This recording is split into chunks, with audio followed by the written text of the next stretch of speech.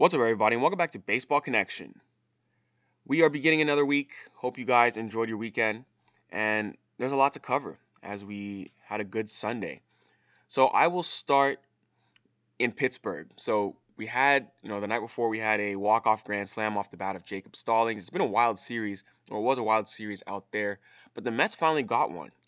And it was ugly for them in the beginning of the game yesterday, where they got in a hole really quickly, but they had a 7-6 comeback win. I mean, they were down 6-0 after the first inning because Taijuan Walker gave up 6 runs in just 1/3 of an inning, 3 of which came on an infield single from Kevin Newman and then an error from Taijuan Walker. So here's what happened.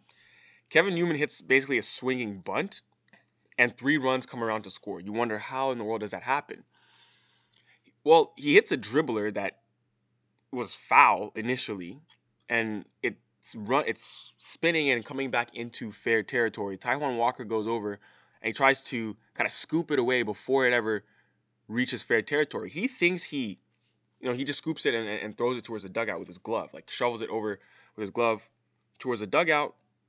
He thinks he got to the ball before it touched the line, but the umpire says no, it touched the line, and Taijuan Walker didn't realize what happened. He thought that it was a fair ball, and runners are running and coming around to score. So 3 runs score while the Mets thought that it was a foul ball the whole time when it actually did just come back and nick the chalk and technically a fair ball. So that's how you get 3 runs to score on a swinging bunt.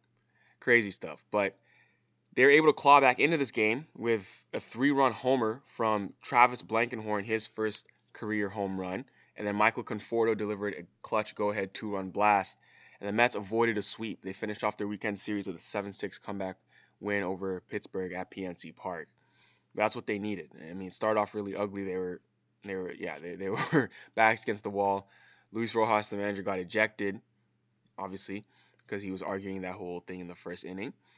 But after Taijuan Walker came out of the game early, the Mets bullpen combined to hold the Pirates scoreless through 8 2/3 for the rest of the game. So Taijuan was an opener. It really just blew up in his face, but then the bullpen held things down, and the Mets got the victory. Much needed victory for the Metropolitans.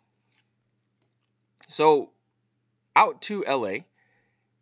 Of course, obligatory Shohei Ohtani discussion. He did hit yesterday. He hit a home run yesterday, his 34th of the year. Shaking off some rust, he went 2 for 3 with 2 walks and a 2-run homer as they lost 7-4 to the Mariners. He had shown a little bit of rust, but it was literally just 2 games after the All-Star break. They're like, oh, he's showing rust. Well, it's because in 2 games he struck out 6 times, which is a lot.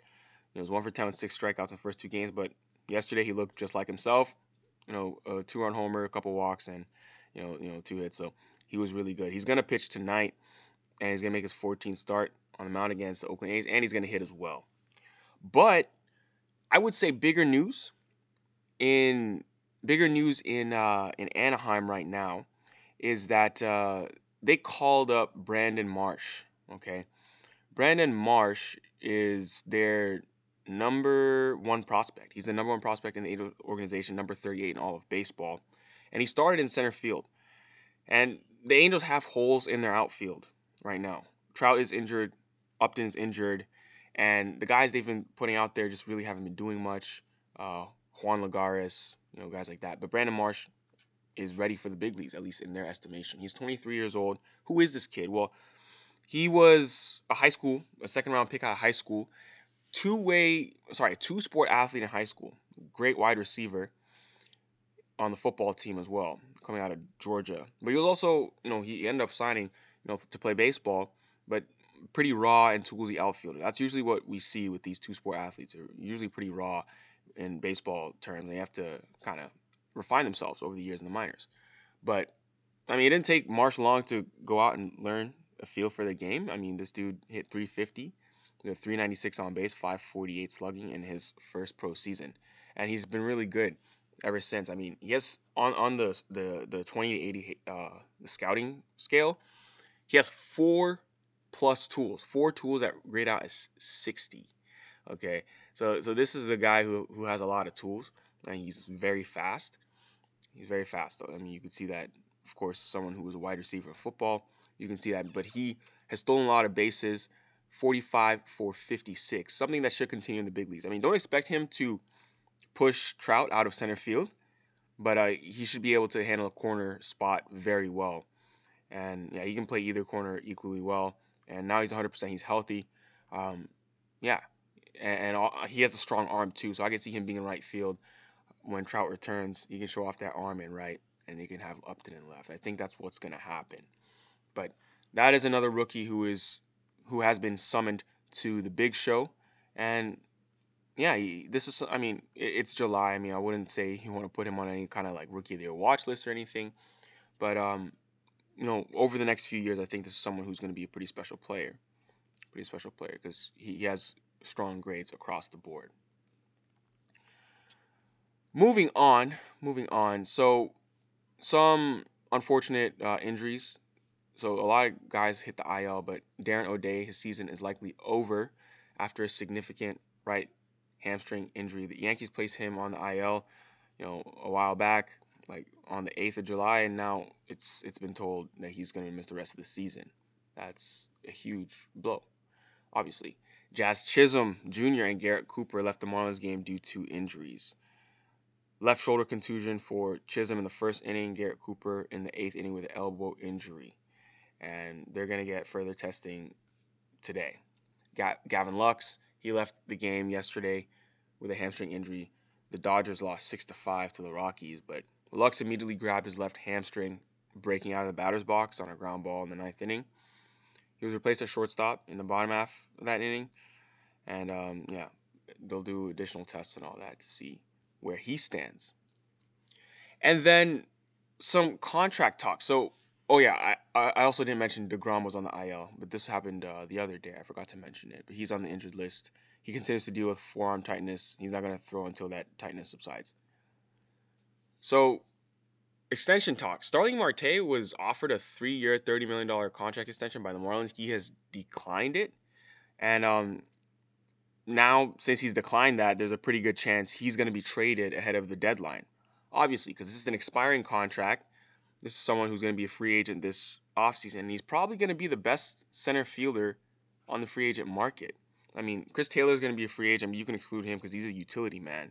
But Marte has played really well this year, and he's always been a productive player. He's hitting at a career best level because he's been more patient. He's not chasing pitches outside the zone as much. He has the lowest chase rate of his career, and he has a personal best walk rate. He's making strong hard contact. He's barreling up a career high 10.2% of batted balls. So, and that puts him in 66th percentile league wide. The thing is, though, he turns 33 in October. So, any new deal he gets in the offseason is going to be capped. It's not going to be too long. And, that's to be expected with a 33-year-old. But even though he's 33, he's still an 85th percentile runner. And his defensive metrics are above average to plus. So no concern about him being able to hold up in center field over the next couple seasons. He's still a very good center fielder. So makes perfect sense why he declined that extension. He's asking for something around 3 or 4 years, $50 million. He wants about $50 million. The fact that he's 33 years old, he's turning 33 in the winter, I think he can get a 4-year deal. Something like 4 years, $50 million. I think that's a very fair. I don't think that's outlandish. 4 years, $50 million. That's $12.5 million for this guy. He'll give you another 3 solid years. Maybe that last year might not be so good, but hey, you take what you can get. Take what you can get because you'll get a few strong years out of this guy. So I want to talk about that because it's most likely going to play itself out over the next 11 days as we lead up to this trade deadline. You could see a contender who needs an outfielder. I mean, I know the New York Yankees need an outfielder. I'm trying to think of all teams that need one, but some teams really do need an outfielder, and Starling Marte would be the best one on the trade market available since he has declined that extension. So that is really all I'm going to cover today. I mean, hope you guys enjoy your week or beginning to your week. That's going to do it. If you enjoyed this, please share with someone who would be interested, and we'll see you next time on Baseball Connection.